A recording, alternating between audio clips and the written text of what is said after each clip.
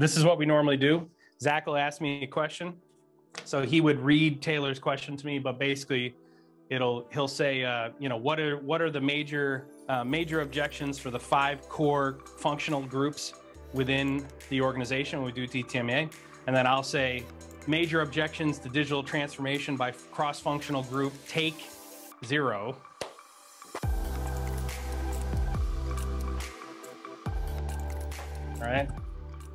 All right, so Taylor asked this question, which is, what are the major objections to digital transformation when you're doing a DTMA? So some quick background before I answer the question. What is a digital transformation maturity assessment?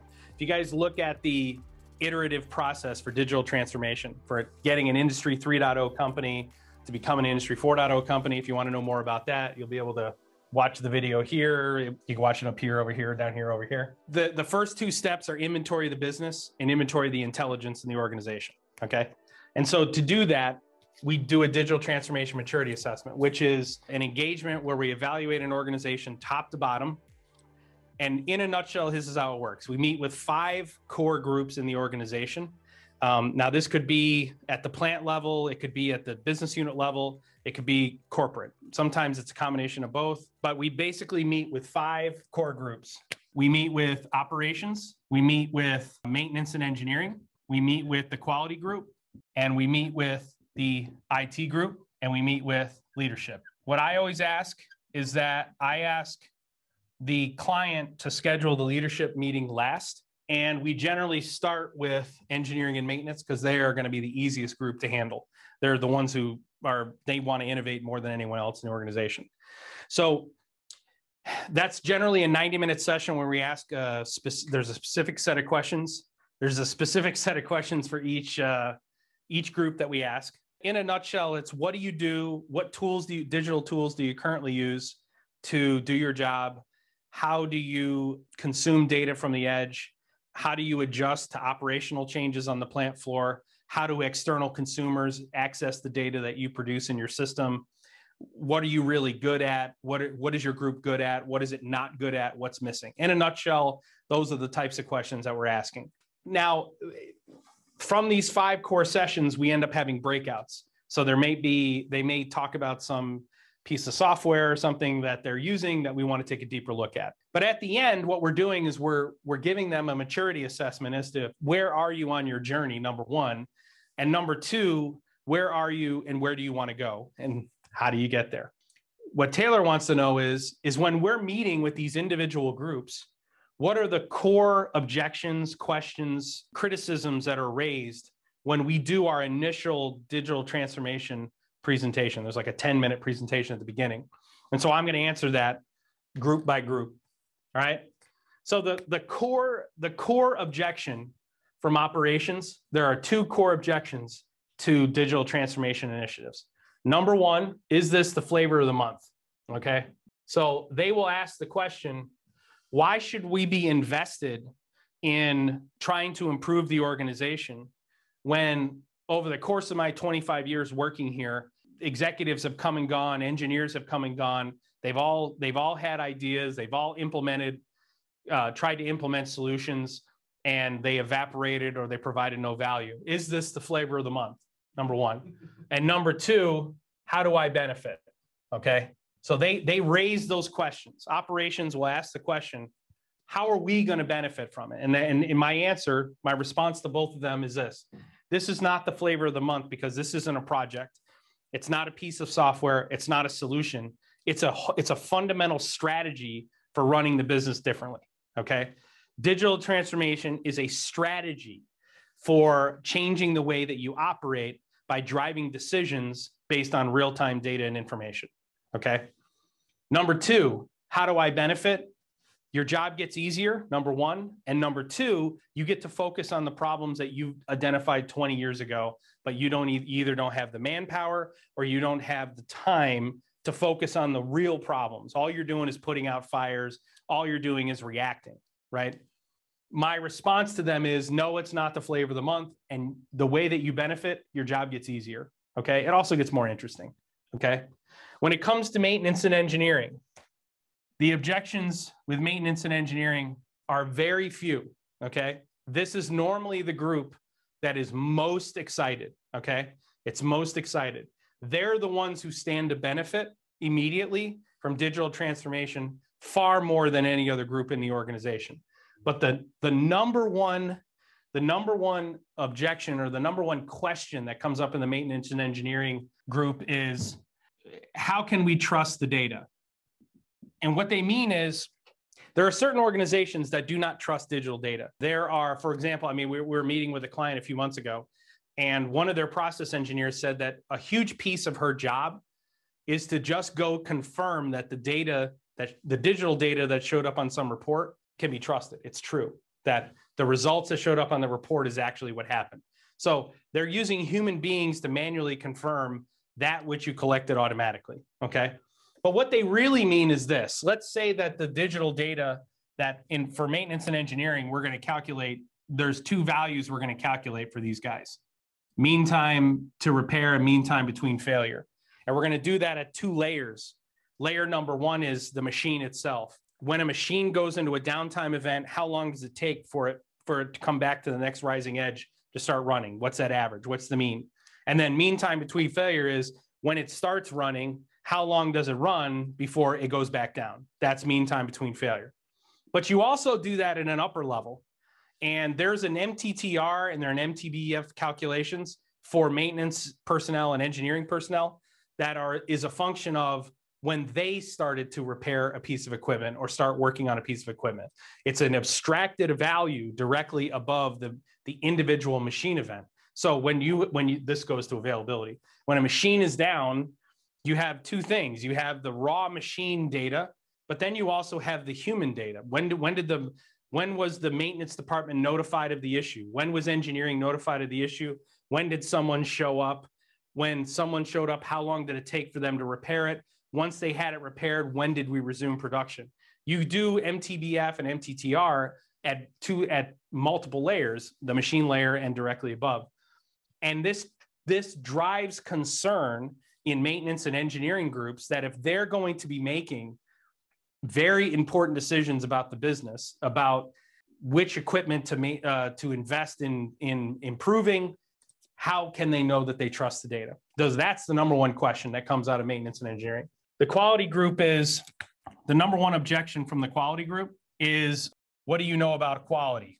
They just want to know your bona fides? Yes. All right. So in certain verticals, the quality group, the quality organization or the quality department believes that their organization sells quality. Okay. They don't believe that they don't think of it as they sell a product, but what they sell is actual quality.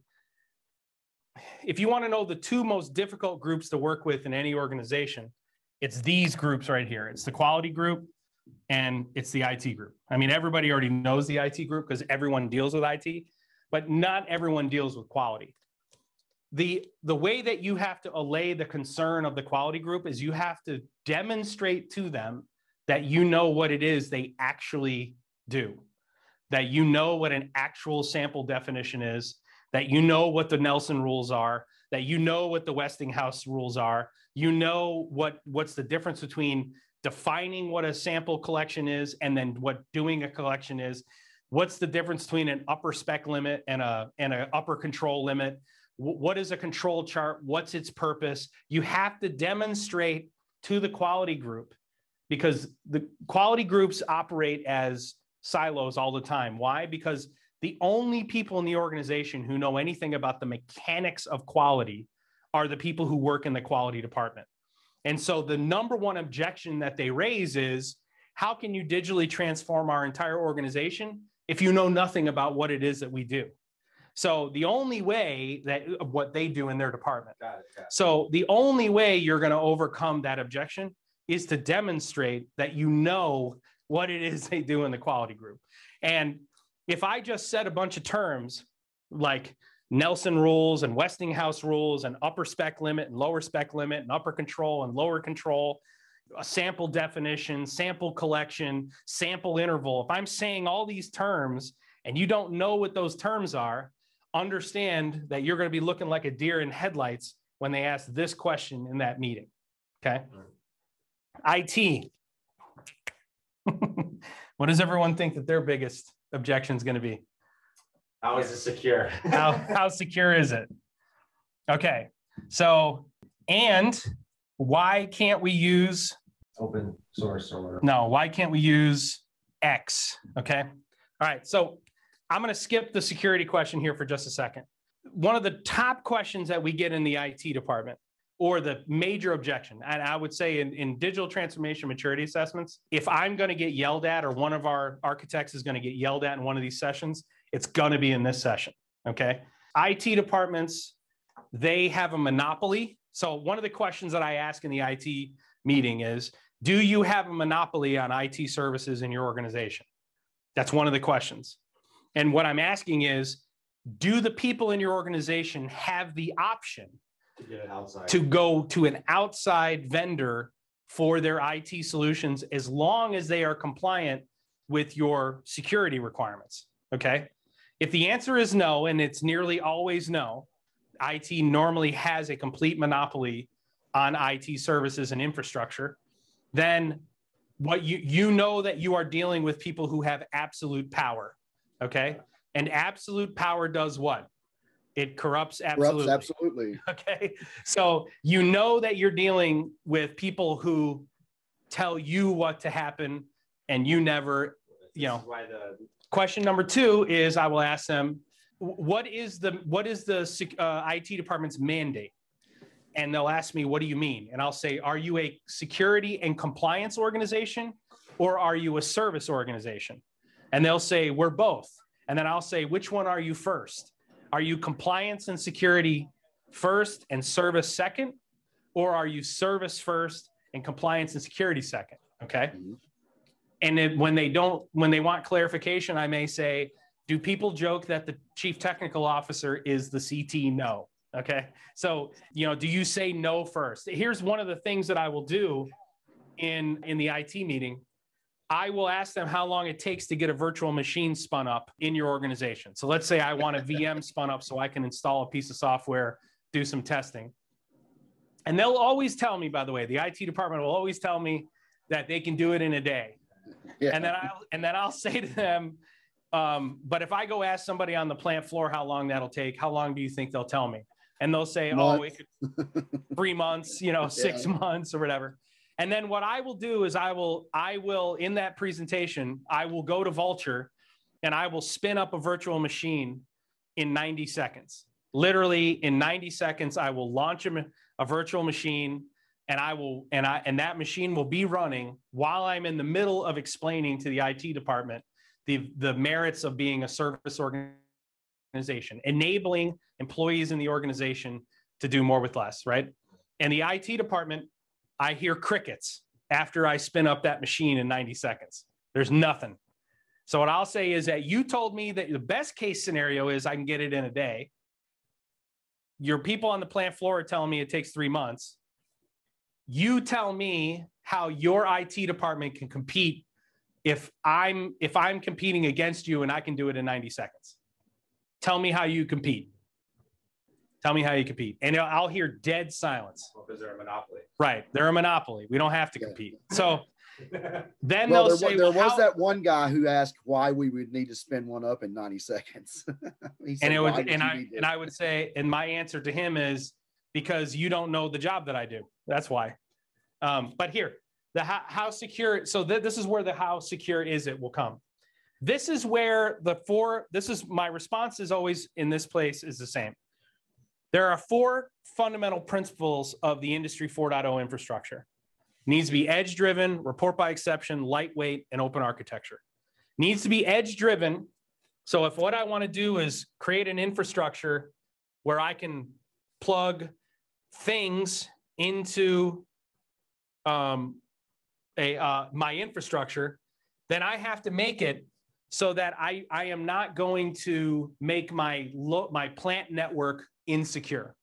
So the reasons that we pick MQTT, because it's edge driven, is because I can make it so that as long as you give me permission to allow this to connect to this, I don't have to give permission for this to connect to that.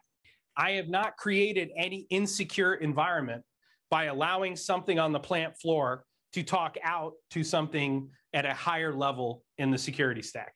Okay. So when I tell them the 4 core principles of edge-driven, report by exception, lightweight, open architecture, those 4 things, they speak to 2 different people. They speak to the IT department. Okay. I'm going to keep your network secure. I'm also not going to keep it too busy. Okay. And I'm going to make it accessible, interoperable. But I'm also speaking to the executive leadership team because I'm saying the other times that your digital transformation initiatives have failed because you hit a critical mass, you couldn't get all the data you wanted, you had to throttle it down because you're trying to pull too much stuff. By using these 4 core principles, you don't run into that critical mass. I'm talking to two groups with that response. The second thing is, why can't we use X?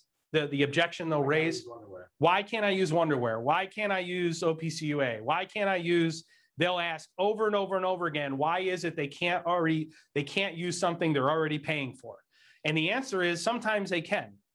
And in fact, I just did a presentation yesterday where the recommendation for the proof of concept was going to be using 4 components based on a tech stack, and 3 of them they already owned. There was 1 that was going to be new, and that was the Canary Labs Historian. They had OSI Pi. They asked, why can't we use OSI Pi?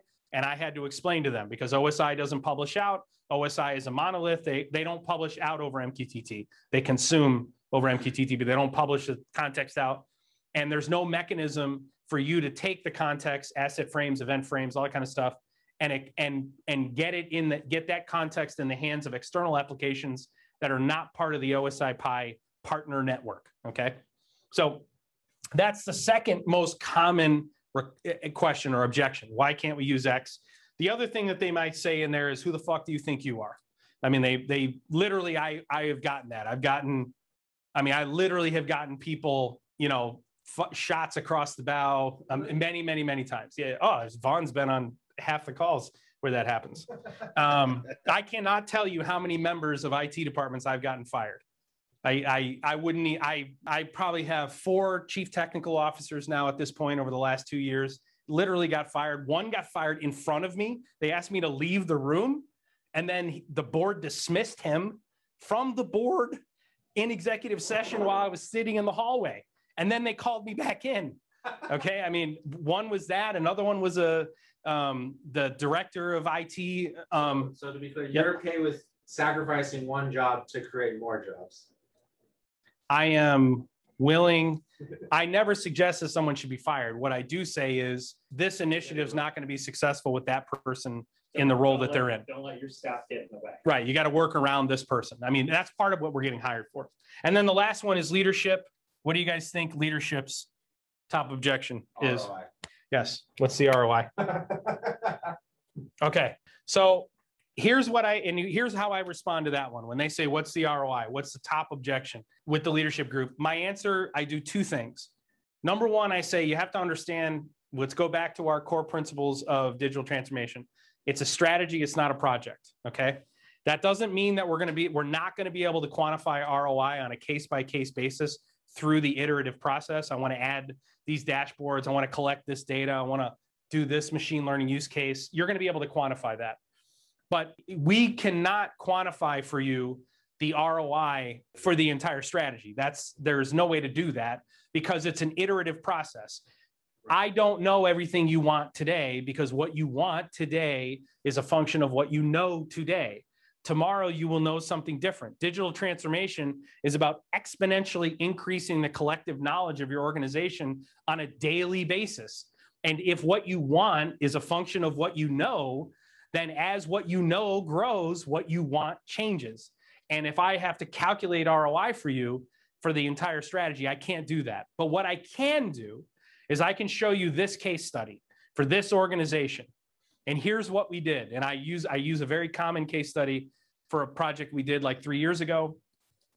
That was a intern, in most of the mentorships, and those and members of mentorship and digital mastermind have seen this case study where basically an intern hired us to do digital transformation in 1 core area for this tier 1 automotive supplier. He didn't get permission. He had $250,000 left over. He had 5 production lines. He had 47 machines, 47 PLCs. It needed integration, connectivity to all the equipment. It needed, full stack. So he got approval directly above his head to use the $250,000 he had left over from another capital project to have us do this digital transformation on this production line. It took a year to do the integration because we didn't have buy-in outside of this guy's department. So we had to work around a bunch of stuff. Then we started collecting data of January of 2017. We presented the dashboards. It wasn't just dashboards, it was actually analysis tools, the whole nine. In January of 2017, we came back in 6 months to monitor, to look at the data. So what we looked at was the improvement of OEE, the decrease in waste, the increase in production. That's what we looked at.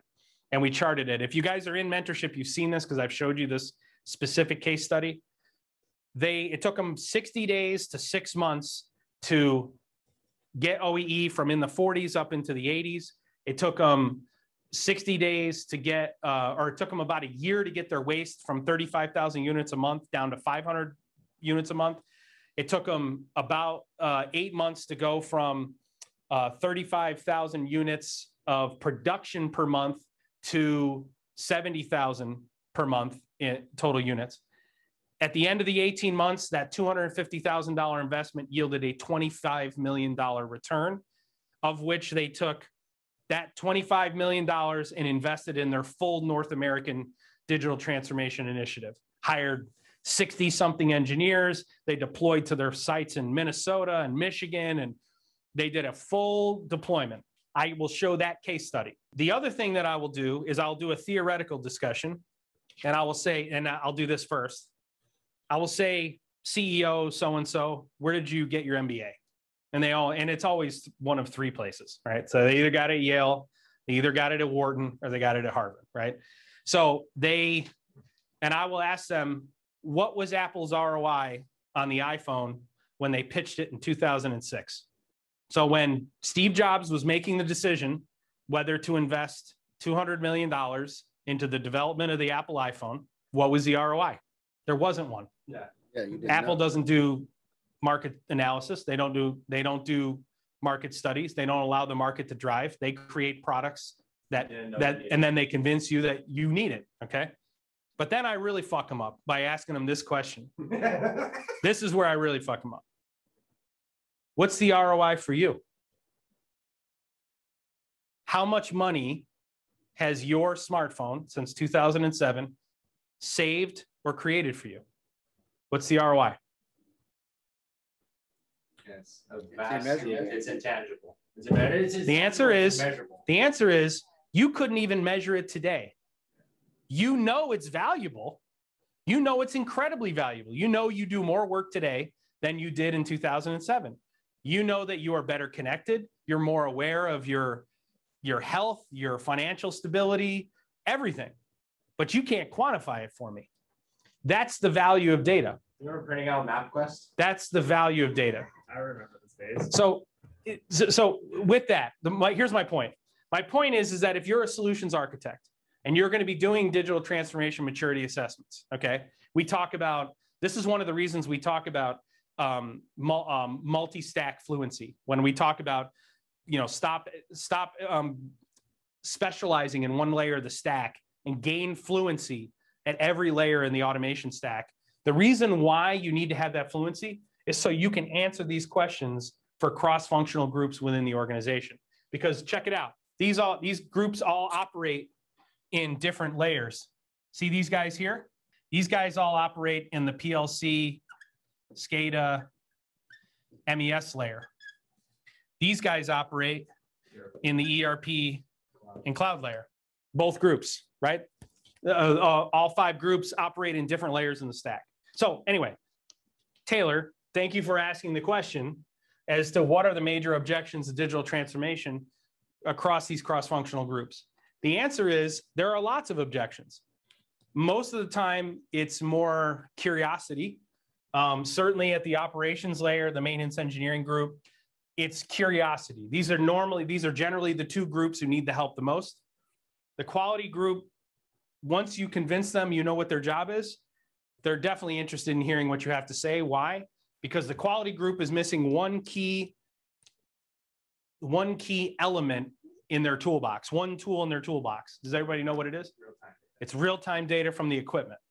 The quality group is always missing the actual raw events from the machines, okay? And if they do have raw events from the machines, it's barely the tip of the iceberg in terms of what they need, okay? The IT group, most of the time they're leaving the meeting conspiring how they're going to derail this initiative. Okay, I mean, in most cases, that's what's happening. We go in knowing that. We prepare our customer for that. Listen, we're trying to identify the one person in the IT group who's going to advocate for this, and then we're going to leave everybody else out, and they're going to be the only one involved in the proof of concept, right? When you do your proof of concept, you're building a team of like-minded thinkers, including a team made up of people that your client has in their facility. But you want to make sure that everyone who's working towards winning the results war as opposed to fighting the theoretical battles, that they are not going to undermine you in any way, shape, or form, at least in the nascent stages of the implementation. And the leadership cares about one thing and one thing only, okay? And they have a fiduciary responsibility to care about this, by the way. It doesn't make them bad people. They care about the bottom line, and that is their job. I want to close with one last thing, okay? When it comes to leadership, here's a little inside baseball. Almost always when I'm in this meeting, this is the board of directors. This is almost always the people who run the actual company, okay? My primary goal when I go into that meeting is I want to understand what their vision is, okay? I want to know what is the vision of the leadership, okay? My secondary goal is I want to find out what kind of leaders they are. There are two types of leaders in manufacturing, okay? There are leaders who believe that people who work on the plant floor are interchangeable. There are leaders who believe that you can create administrative and engineering controls so that you can change human beings out and it's not going to matter, okay? That's obviously folly. I mean, it's obviously absurd. Anybody who's worked on the plant floor knows that the smartest people in the organization are the ones who are working on the plant floor. They could, if you just listen to them, they would solve all your problems. I mean, honestly, they really would. The other type of leader understands that. And what we want to know is what kind of leadership group they have. Do they have a leadership group who is figuring out a way to enable you to save us money? Or is this the type of leadership group who thinks they care about you, the human being? How can I extract value? Right, but how can I maximize the value I get out of you the same way I maximize the value I get out of this piece of software? They see you as a functional role as opposed to someone who provides both direct and indirect value, okay? And by the way, that's very important to understand in that meeting. It's very important to walk away, and my team will tell you, we walk out of those sessions, we'll have a debrief out of each of these sessions, and we'll define the groups. You know, was there a person in IT who's going to be our champion? Does leadership believe it's their job to enable you to solve problems, right? Give you the tools you need. You know, do they believe that the ERP investment was a good investment? You know, we're really happy when the leadership team starts bitching about SAP. That's when we know we're good. Once they start bitching, we spend way too much for it, and most of the stuff they promised us, they can't give us, okay? So, all right, anyway, that's my story, and I'm sticking to it. Is there anything else you want me to close with? Oh, wait, Zach always asks me to do this, guys. Make sure you hit like, subscribe, share with your friends. By the way, I don't care if you like or subscribe, either of them, but Zach really does care about this. All right, thank you.